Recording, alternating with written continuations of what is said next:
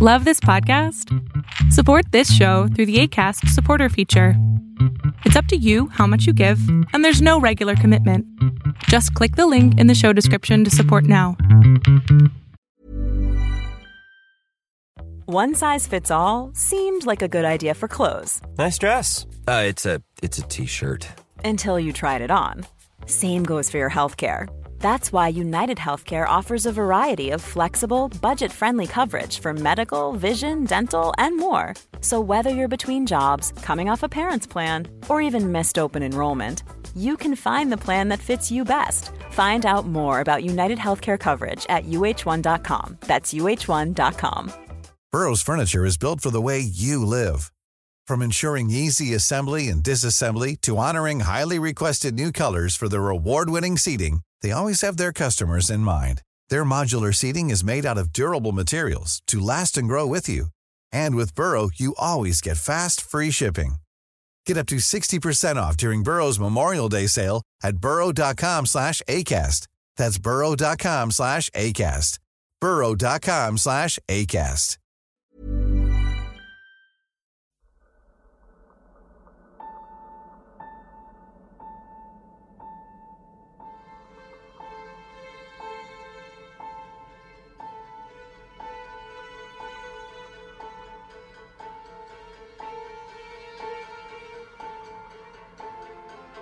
From the blackest corners of your mind, they call, pulling you deep into shadow, twisting your senses, keeping you from sleep. It's time to face your darkest fears. This is Tales to Terrify.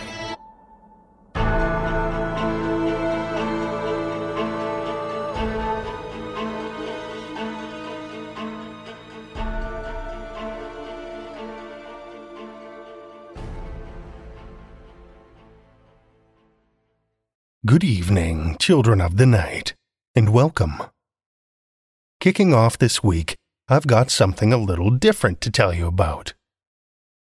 January and February in the frozen wastes of the Canadian prairies can be pretty bleak, to say the least. But I recently had the pleasure of adding a little spice to the dark days while reveling in a darkness of a more entertaining kind. A little something called Hunt a Killer. I remember playing boxed murder mystery games as a teenager, but this takes the home murder mystery experience to a whole new level. There are tons of experiences to choose from on huntakiller.com. Lots of choices in our favorite genre, too. I got the Blair Witch box. Here's the description of that one from the website.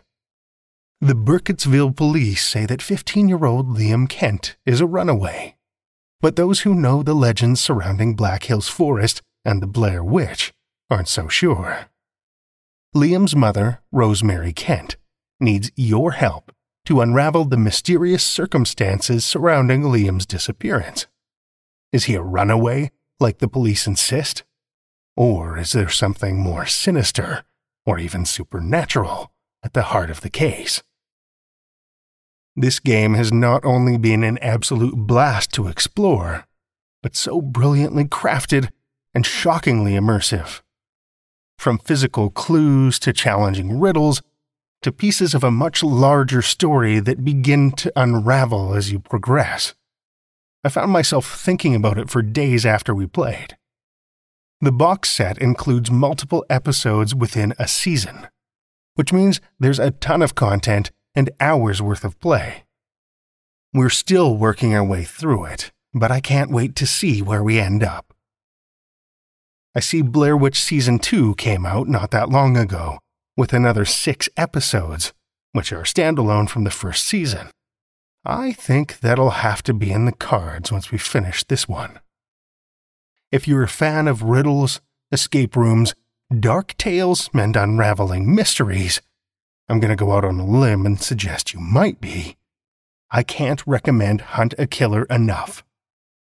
You can check out all of the different experiences they have to offer at huntakiller.com. Then use the offer codes in the show notes to get $10 off any item, 10% off your cart, or 20% off a monthly subscription. And if you do, let me know how it is. I'd love to hear how some of the other experiences are, so I know which one to pick up next. Again, that's huntakiller.com, and check out the offer codes in the show notes.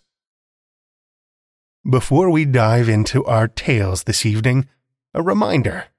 I hope you've been honing your quills and prepping your inkwells, because our newest flash fiction contest is nearly upon us. The theme this time around is the changing seasons. I don't know about you, but I love an open-ended prompt. So many ways to interpret it. I hope this one gets the wheels turning and the darkness roiling, ready to spill out onto the page. The contest opens February 15th and will run until April 1st. But there's no time like the present to let those inner demons start scheming. Visit talestoterrify.com/flash contest for more details on what we're looking for and how to submit. And once the portal opens, that's where you'll find it. Stay tuned to our social media, too, for more updates. Now, let's see what horrors we've captured for you this evening. Our first story for the evening comes from Victoria Zelvin. Victoria Zelvin is a speculative fiction writer living and working in Washington, D.C.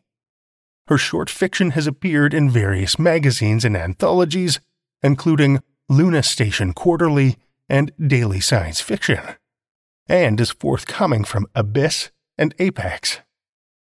To read more of her work, visit victoriazelvin.com or follow her on Twitter at victoriazelvin.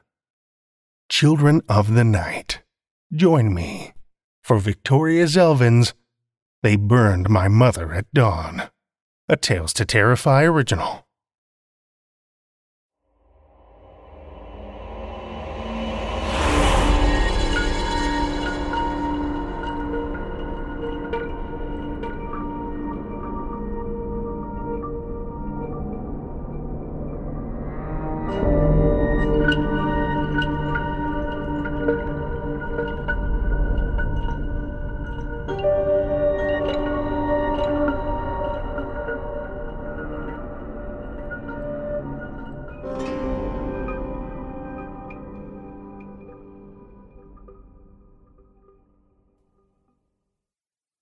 My anger loves me. My anger loves me as my mother loved me.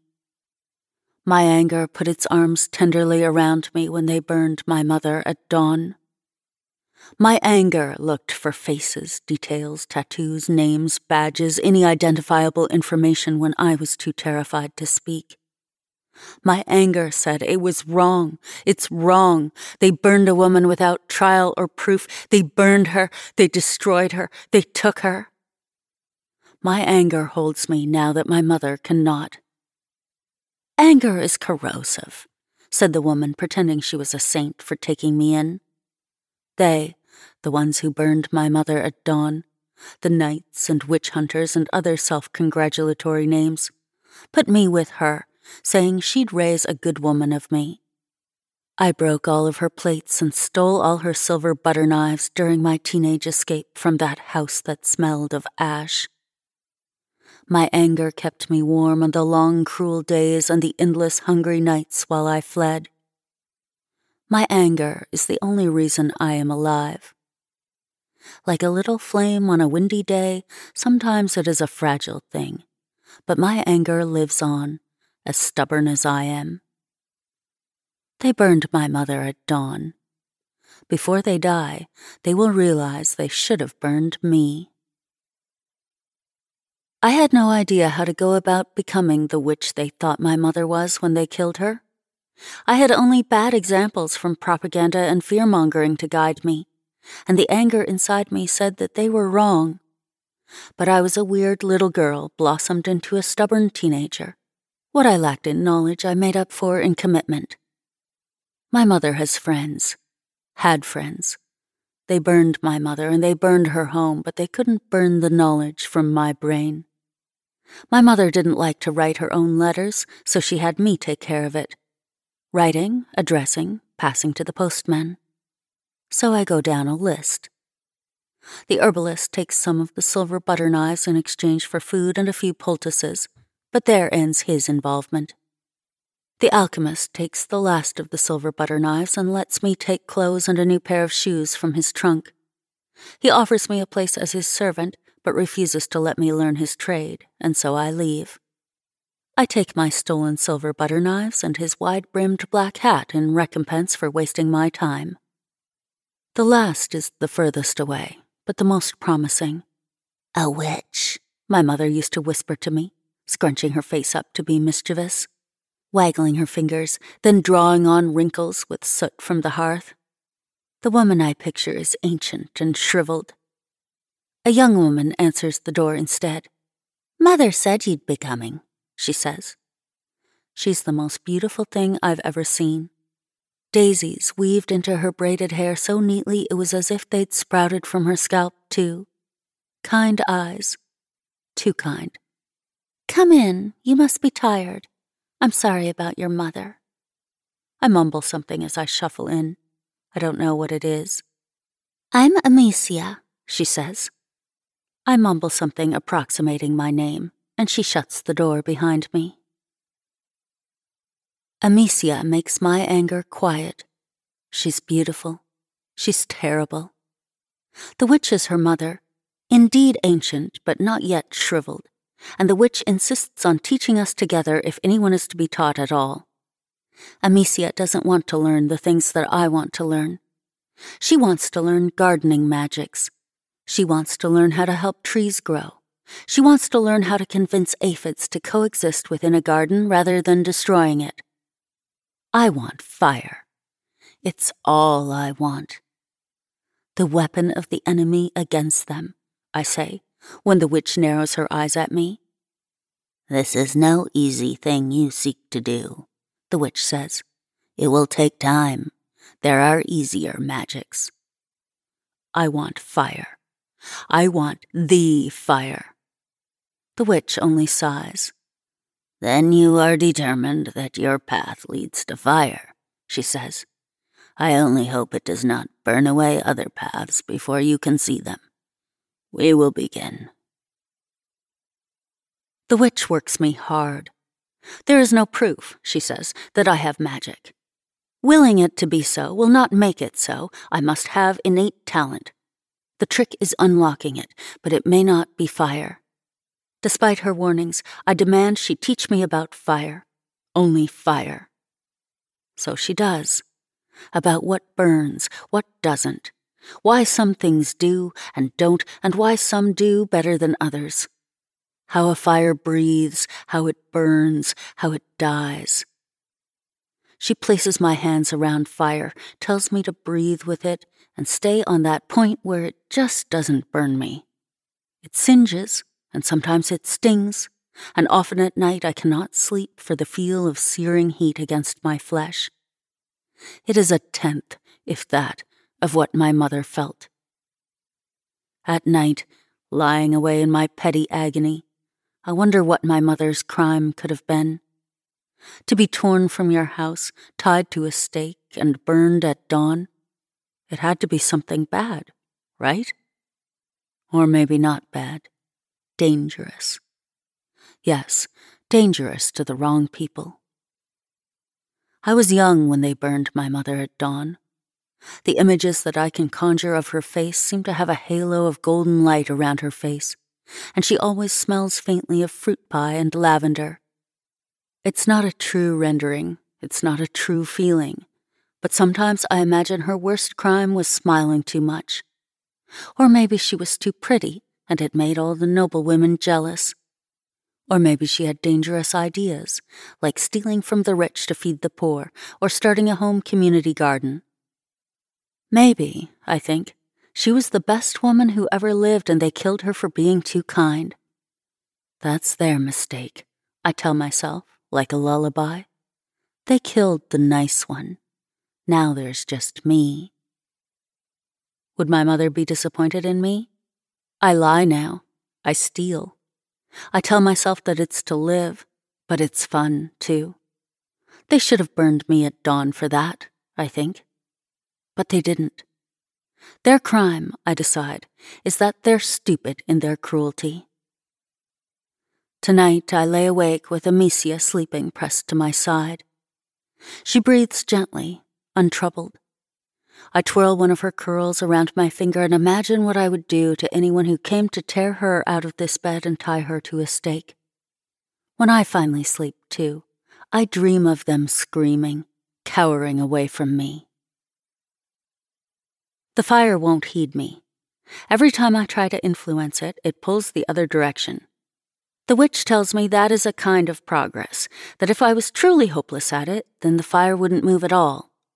I sulk because fire is always moving, but I keep trying, and trying, and trying. But I fear the fire. I don't want to admit it, but I do. Ever since they burned my mother at dawn, I'm afraid of dying like she did. It's holding me back. I burn my hand on purpose the day I realize that. The witch sends me to bed early and won't let me train for days. I don't know how it happens. Amicia becomes a fixture in my life by proximity, in space, in age, in power. She grows me flowers. She cooks me food from her garden. All I have are my arms and my body and my warmth, and I hold her because she wants me to, and somehow that's enough for her to fall in love. She wants to run away together, start a life where no one knows us. I tell her no. She doesn't want me to hold her after that. "Do you even remember your mother?" the witch asks abruptly one day. "Or has your anger burned all that away?" The insinuation burns. I'm doing all of this for my mother. I remember her. I remember. Screaming as the flames licked up her dress, dancing up to her hips. Her laughing, cackling. The flames surging in a rush, shooting taller than the trees, burning bright, bright, gone. The smell of ash and cooked meat and... "No," the witch says. "Not that. Not only that. Your mother was not what they made her. She was bright and loving. Her memory should warm you like a campfire, not burn you too. That's why the fire will not help you, why you cannot wield it. And you won't until you can see through it. Now tell me one thing, just one thing, about your mother that has nothing to do with how she died." I think. I try to, anyway. But I leave the room without answering and slam the door shut behind me. My mother didn't wield the fire that killed her. I don't need to either. I need to unleash it like she did. End lives. Their lives, not mine. Maybe that's what the witch wants to teach me with her question. But without anger? Was that really how my mother died? Was that really how she lived? I cannot imagine it. Maybe she was angry. Maybe that's why they burned my mother at dawn. Maybe she cursed them and they're all dead already. Maybe they hated her because she saw them for what they are and she hated them first. Maybe her hate burned as brightly as mine does. They come to the village by chance. It doesn't matter to me what brings them, only that it is them, with their armor and their sigils of fire and thorn brightly emblazed on their chests. They march in, kick over food carts, act like bullies while townspeople scream, and then announce that they are here to save them from evil. They declare martial law. They declare they are here to hunt witches, and they will burn any they find in the town square. They begin to build the pyres almost as soon as they enter, even before they finish saying that law-abiding, God-fearing folk have nothing to fear. Amicia is scared. I encourage that. I help her pack. I make her pack. I grab her by the front of her shirt and I pull her out of that home, the only home she's ever known, and tell her to run. I tell the witch to hide them both deep in the woods and never to come out again. I turn to go, and Amicia grabs my wrist. I pull away. She calls my name. I pause, look back. She reaches for me, and I turn back to where the witch hunters wait. Amicia doesn't follow me. They don't notice me at first. Then they laugh. A witch, come to confess. I don't have a plan. The fire, the witch warned, is a fickle weapon. She warned me to be careful it does not burn me too. She warned me for Amicia's sake. But here I am, stopped before them, the girl who shouldn't be. My only weapon, should the fire fail to come, is a butter knife. I press the pad of my thumb so hard against the silver butter knife it cuts. Sharp, stinging pain, then the welling of hot blood. No, hotter than blood. As if I am holding a coal. Light so bright I can barely see their faces, their bodies beyond it. It catches my skirt, climbs up my leg, dances around my side. I lift my hand and it swirls up with me, searing my sleeve away with it. The fire is mine now. I smile. And we burn.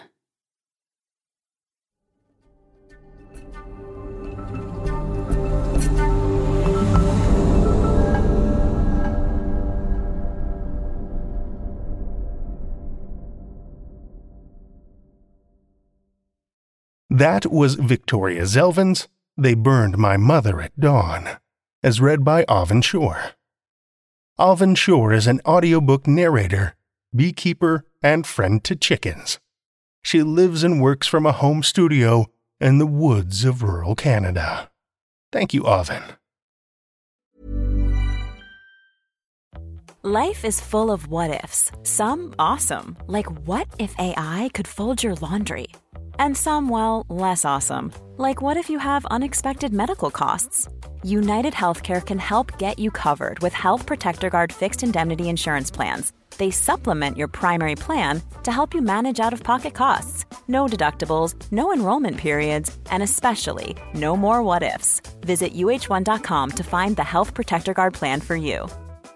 Hiring for your small business? If you're not looking for professionals on LinkedIn, you're looking in the wrong place. That's like looking for your car keys in a fish tank. LinkedIn helps you hire professionals you can't find anywhere else, even those who aren't actively searching for a new job but might be open to the perfect role. In a given month, over 70% of LinkedIn users don't even visit other leading job sites. So start looking in the right place. With LinkedIn, you can hire professionals like a professional. Post your free job on linkedin.com/people today.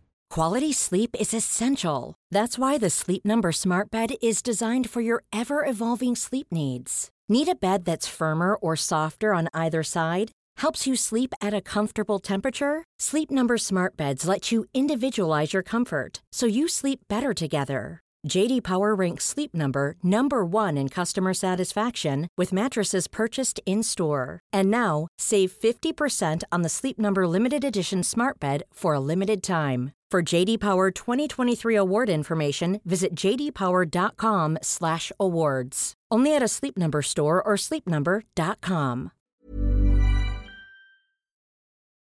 Our second tale tonight comes from Amanda Michele.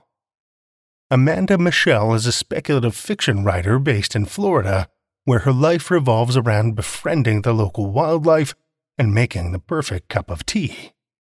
Her work is featured or upcoming in venues like The Dread Machine, Lamplight Magazine, Corvid Queen, and the anthology A Woman Built by Man. You can find her on her website at amanda-michele.com. Listen with me, children of the night, to Amanda Michele's The Cabin of Endless Winter, a Tales to Terrify original.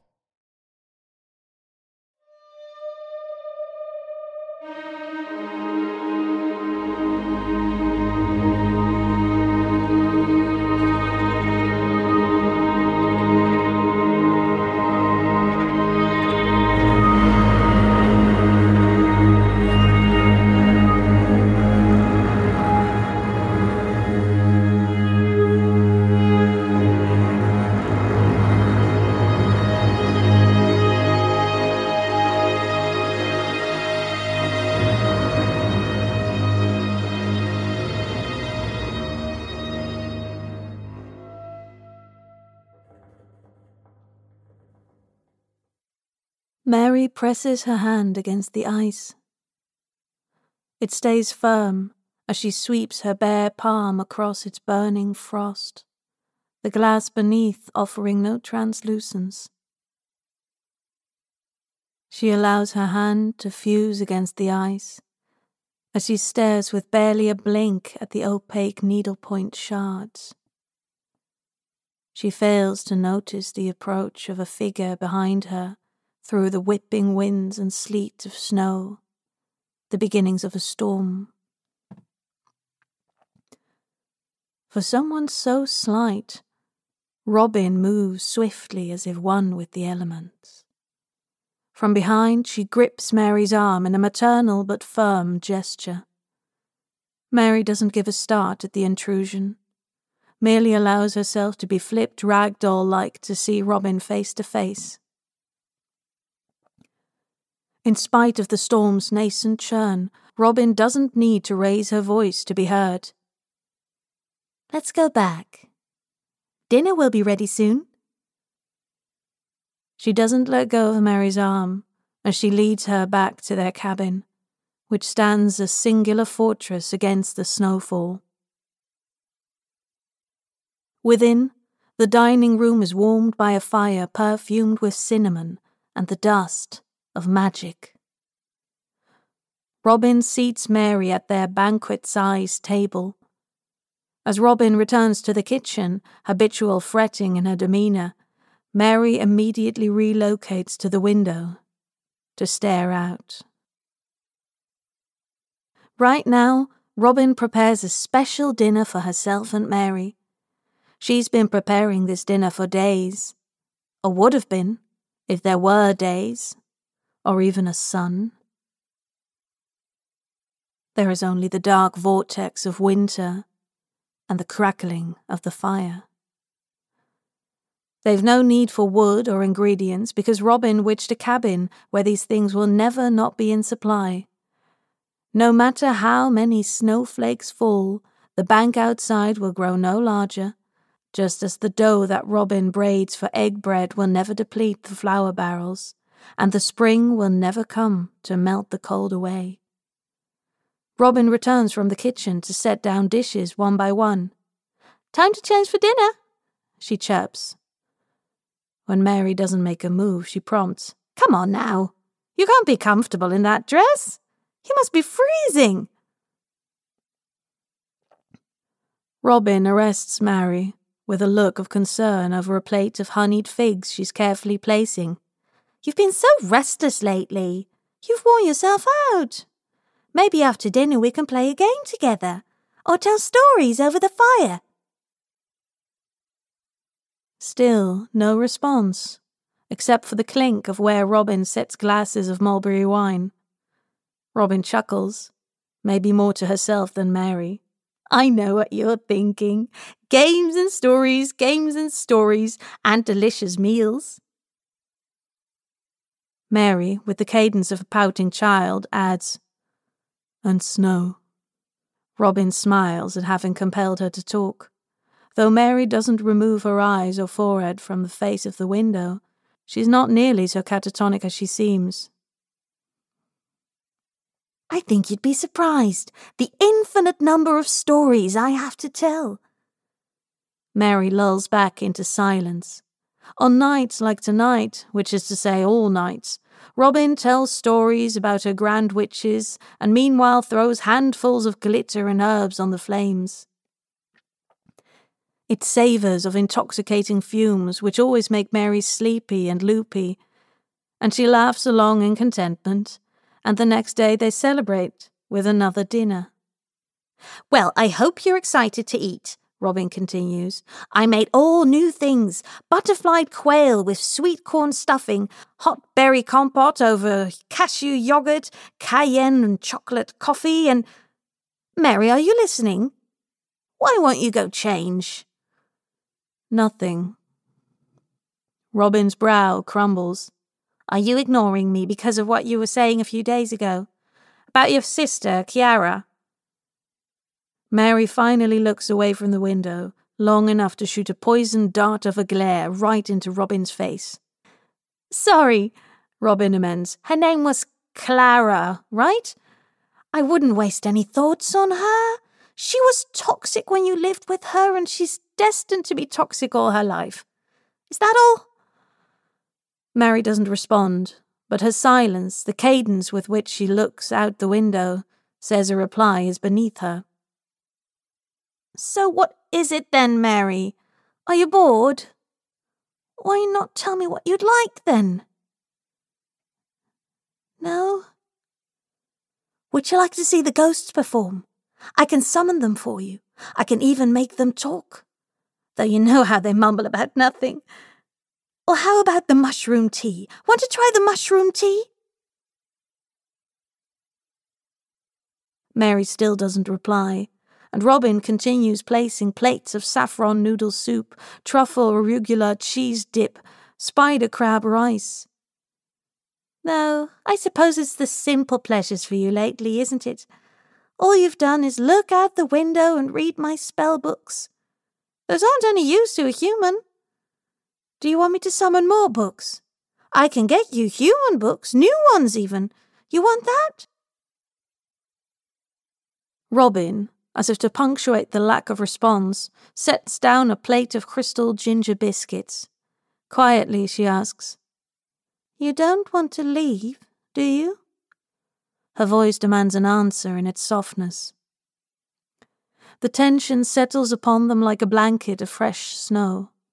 Mary resists a response, but the air itself has grown noticeably louder, an echo of the storm that's amplifying outside.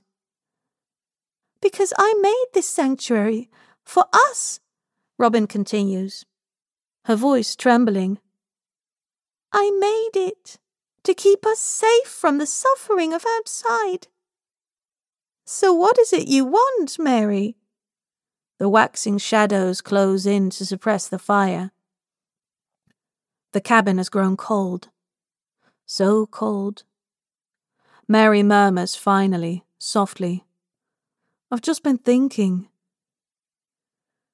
Warmth and the merry crackle of the fireplace promptly reinvigorate as Robin sets down a piped pudding that has come floating in from the kitchen.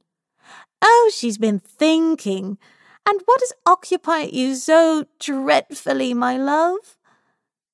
Softly, like she's caught in the delicate bubble of a dream, Mary says, I've been thinking about back when we first met. Remember? Robin, satisfied, returns to slicing some cherry-crusted ham. It's a well-trodden topic of conversation for them. Of course I remember. I was having a dalliance among the humans, and there you were, so mistreated and unhappy. What teenager isn't unhappy? First time I saw you was on Halloween. You'd snuck out, but didn't want to go back. You were sure your parents had discovered you were gone. You said they were going to kill you. I thought you were the older woman of my dreams, come to take me away from all life's problems. You saw me crying like that and you still wanted to see me again. Robin sighs, melancholic. It was unbearable being away from you for all those stretches of time. I had to wait until you were able to get away from constant drudgeries. Do you remember how infinite it felt? I don't. It was just a blink. Not like here. Well, I don't have to sleep, so you can imagine how the hours dragged on for me. You had so many obligations. Obligations we don't have among witches. I waited for you while you were in school or having dinner with your family. There was nothing, just empty lifetimes between when we got to see each other. You once told me that a year for humans is like 1,000 for witches. You were in this blank space between meetings. It was like you didn't exist at all. You were willing away your miniature human years with pointless routines. It wasn't pointless. I was getting an education. I was with my family. Your family. The ones who hexed your mind. They could be kind. It wasn't all lies and all that. there were other things too. There was a whole continuum of emotion, things happening, things to do. There was change. Robin sighed as she set down a plate of whipped feta with too much force. Is that what this is about, after all? I told you we could get the ghosts in here. I used to go out on 4 days with my sister, and we would get hot dogs on the boardwalk. We'd picnic on the beach and watch the waves and pick up shells and seagrass. We would dig our hands into the sand and watch the coquinas dig. You want shells? I'll get you shells. It's not like that. That's not what I'm talking about. Then what is it? Spell it out. Use your words. Sensing that Robin's tension had reached the limit of its expansion, Mary takes a breath and continues carefully. What I was saying was, remember when we first got together before you created this snow globe? I've told you it's not actually a snow globe. It's a dimension that I hollowed out. I thought the snow globe would make it easier for you to understand. That's not the point, Mary screams before regaining her composure at Robin's hard look. That's not the point. I was wondering if you remembered what you said before we came in here, that you would show me the witching world. It's easy to pass between the human world and the witching world on Selwyn, isn't it? I thought we could still do that sometime. Get out of here and go visit your old home. So you are saying you want to leave? I just fucking knew it. No, I want to know more about you. I was always fascinated about your life as a witch. It's a long time until Selwyn, Robin murmurs. She sets plates with croissants and jam. She sets cups of milk tea that steam at a consistently perfect temperature. I know, though she doesn't. I just mean, when? If you feel like you have to devise some kind of escape, just say so. It's not that. Don't you think it would be nice to take a vacation like couples do? At least like human couples. I don't know about what... Robin exhales her terror as she watches the person who means the most to her. If Mary wants to leave, it doesn't matter. They cannot leave. Robin, in her power, made their fortress impenetrable to protect them from the shifting fortunes of the outside world. Here, in the cabin of endless winter, there's only the two of them, as it's meant to be. So what do you say? Mary asks. I'll keep it in mind. Mary shoots up out of the window seat. You'll always keep it in mind. Everything I want you to do, you'll just keep in mind. Though she expects Robin to get upset with her, Robin just sighs and puts a hand to her head like Mary has caused her a headache, though Mary has never known the witch to be ill or in pain. In fact, Mary herself has never even had the novelty of a menstrual cramp since entering the snow globe. Listen, Robin says. She sets down braised duck eggs with bright orange yolks. It's about time I told you, though I'm not proud of it. This confessional voice is certainly new, which compels Mary to take a seat and listen. Robin continues. When I was with other witches, I was considered strange for having interest in humans. Even before I met you, I thought your culture fascinating, which is not considered transgressive, but rather a bit weird. Building a dimension and taking a human inside it, though, that's different. I thought you once told me witches know no law. We don't have anything quite like laws, no, but there would be vigilantes who would take issue. If I went back, I would be as good as dead, and so would you. Mary blinks, dumbfounded. Her voice can barely be heard over the intensifying wind through the snow.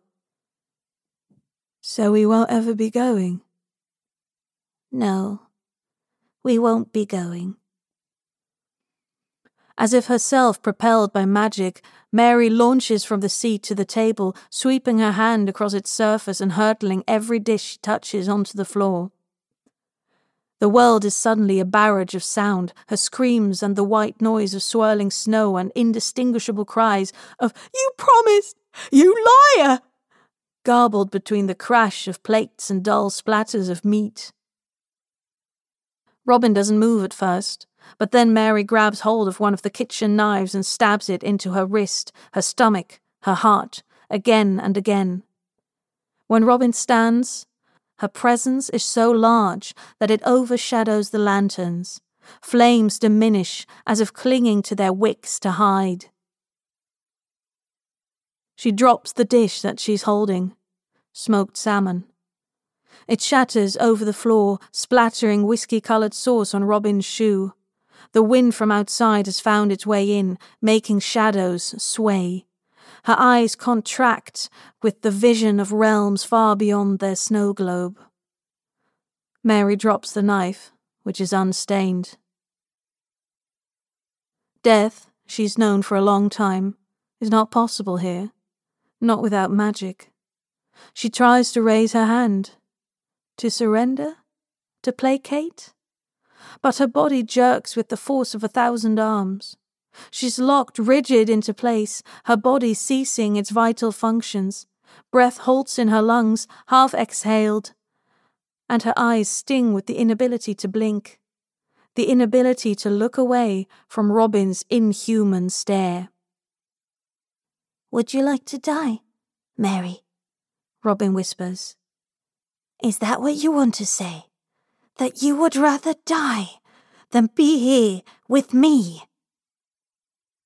Mary is permitted to choke an answer, relieved that her lungs are given momentary reprieve from their burning. "No, of course not." "I made this place for you," Robin continues in the same soft voice. "I made it so there would never be any distance between us. I made it so you could finally be free. I made this dinner for you."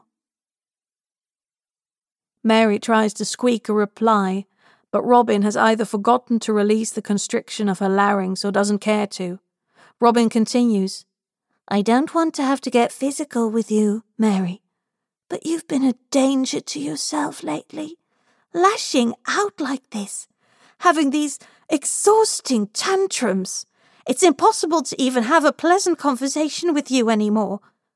I don't want to have to bind you like this, but you leave me no choice when you present such a danger to yourself, when I've done nothing but take care of you." She stares directly into Mary's arrested gaze for several moments, as if expecting a response, before remembering that Mary can't speak.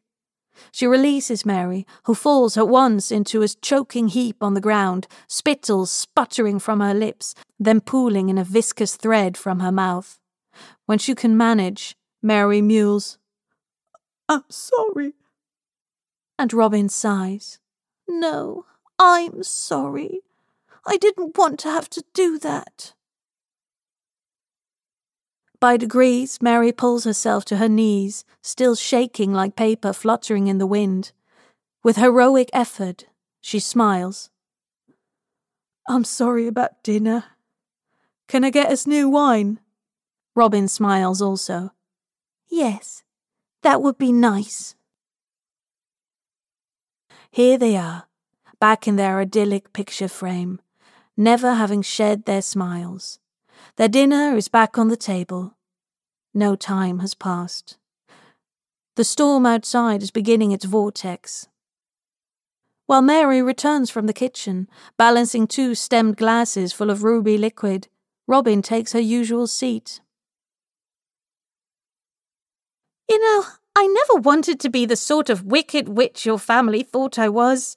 It's just that you've been so erratic lately. I worry. You know I would do anything for you, don't you? I created this whole place for us. Ever since I first saw you, I wanted you for myself." Hadn't she been aware that Mary had long since grown weary of her tricks? No longer did she gasp when Robin made fireworks whiz through their living room or set the sculptures to movement about the cabin. Even when Robin had created this place with the intention of shielding Mary from an evil whose breadth she couldn't possibly fathom, she knew Mary would one day grow to resent it. But she refused to think about that. As she constructed the cabin log by log, she refused to think of the way that Mary would someday sneer at her with helpless rage, as if from behind the bars of a cage. She refused to think about how the adumbration of violent hatred stamped on each human body would eventually fade from Mary's mind. For it is, after all, impossible to create any place completely untouched by time. Mary smiles. I know, Robin. Just forget about it. Let's drink to our cabin, our home. They clink glasses, which seems to return vibrant warmth to Robin's cheeks. But her gaze stays watery. Her smile continues to waver at the corners. Still, she says, still, I could stand to be more understanding when you reminisce on your sister. After all, but the human world was as terrible for you as it was. I'm sure you feel guilty about leaving her behind. Mary shakes as she suggests, perhaps you could conjure some magic to show her to me in a glass. I read witches can do that. Only so I know she's well. Robin's gaze levels at her. Silence clouds them momentarily as Mary tastes her words once more, trying to find one she might regret. For she has never seen that expression on Robin before. But Robin simply sets down the dregs of her wine with the solemnity of a priest conferring the blood of Christ. I've something I must confess to you, Mary.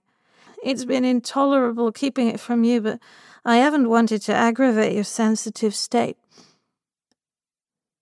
The barrage of magic must have used up some of her reserves. Only a glass of wine in, and she's slurring her S's. Mary doesn't say anything, nor does she blink. Robin continues. You well understand that there is no time here. It simply does not pass. Still, that hasn't prevented time from passing in the world that you knew. And I've kept the calculations. She takes a moment to sip down the tissue remnants of her wine, first swirling them around as if reading them for signals. I'm sorry, Mary, but from what you've told me of human lifespans, your sister's been gone for a long while. Clara's dead. I felt guilty that I never got to show you my world, Mary. It was a mistake on my part. The truth is, well, a few thousand years have passed in your world. I understand that's a long time. The problem is, you don't belong in there. The moment you touch the air, you would turn to dust. You didn't say anything. You knew the whole time and you didn't say anything. Outside, the snow brews the beginning of a tempest. When Robin speaks, it's like a wail from the depths of her throat. But her words are shaped oddly. She pours another glass of wine and takes a bowl-sized gulp. I know I'm selfish, but I couldn't stand to take away from the wonderland we've built together. I didn't want to upset you, remind you of that place. I was just so scared. Tears grey her face, spill over her lips. When she tries to take a sip of her third glass, it sloshes out of her mouth. Her lips have gone so slack she can hardly feel them. What is this? What? It's a poison, Mary says, like an interesting little fact, a tidbit. I put it in your glass. No, not possible. Not possible. Robin splutters, lungs full of musk. Nothing can hurt us in here. Nothing but magic, Mary reasons. She has, after all, been reading Robin's spell book. A witch-made poison would kill either of us. But I didn't make... I didn't have... No, I made it. Robin chokes a gasp, which compels Mary to amend. I'm not a witch, I know, but I used a witch's magic to make the poison. A little bit is left behind each time you use it, you know. A little glitter you can collect and use on any recipe that requires magic. Like a poison. I must have collected, 1,000 years' worth. It's making you go totally immobile right now. Probably fogging up your brain as well. Robin's breath puffed like that of a beached fish. Why?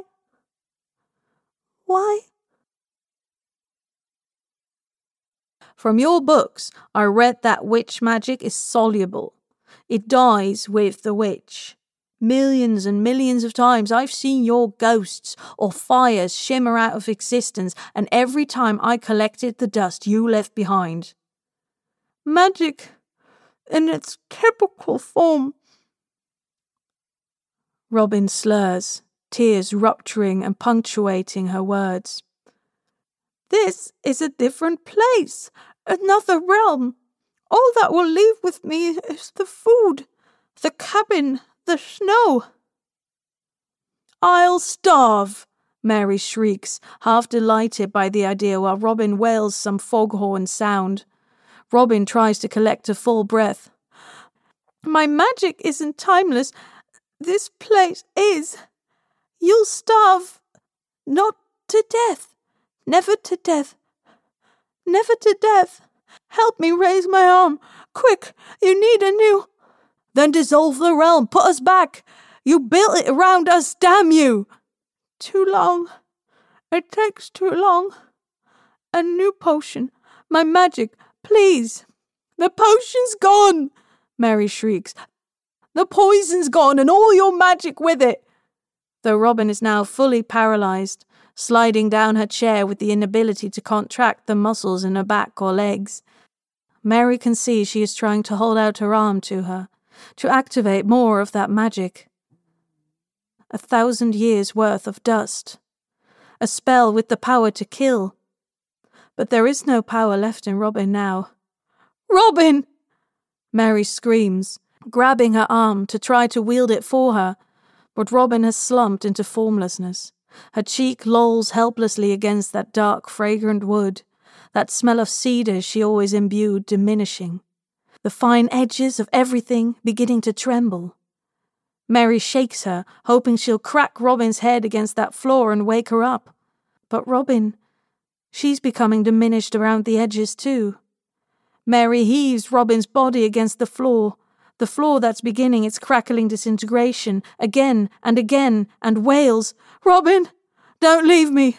I want to be dust. I want to be dust.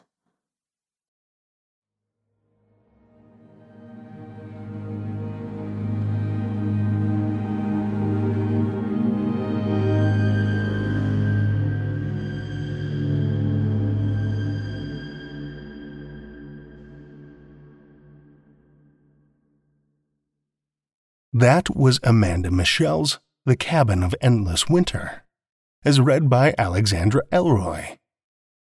Alexandra is a bilingual voice actress and writer who lurks by the shallow polders of the Netherlands, waiting for her next bout of inspiration.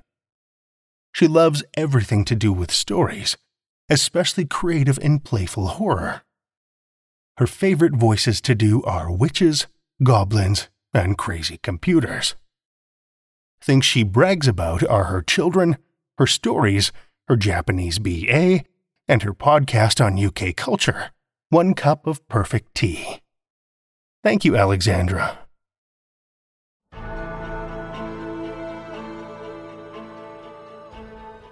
Well, children of the night, the hour is late, and we've run out of tales to tell.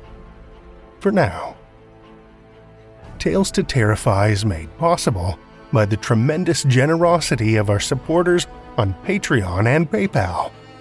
Incredible fans like Amanda Carrillo, Amanda Gottfried, Kathy Robinson, Leslie Baxter, Orion D. Hegra, and Paul Belcher, whose generous support helps keep the lights on and flickering ominously. Not a supporter already? Head over to patreon.com/Tales to Terrify, where you'll find all kinds of perks like ad-free episodes, bonus content, and one-of-a-kind collectibles and merch packs.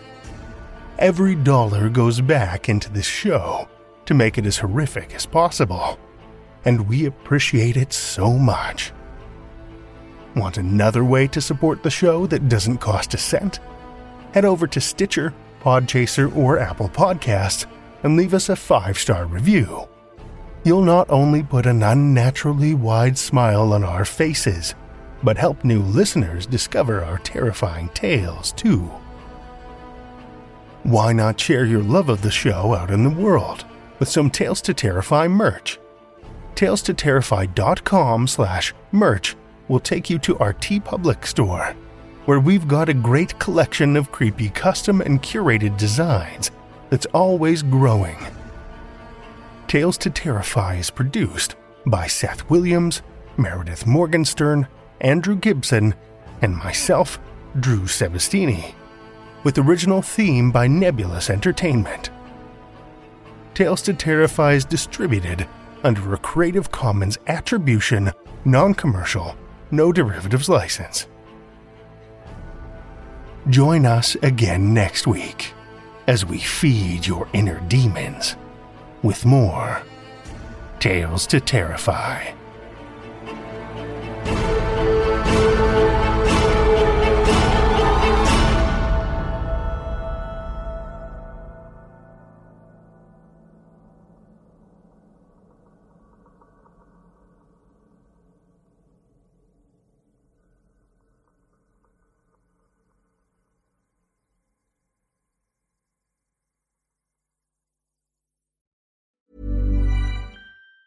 Planning for your next trip?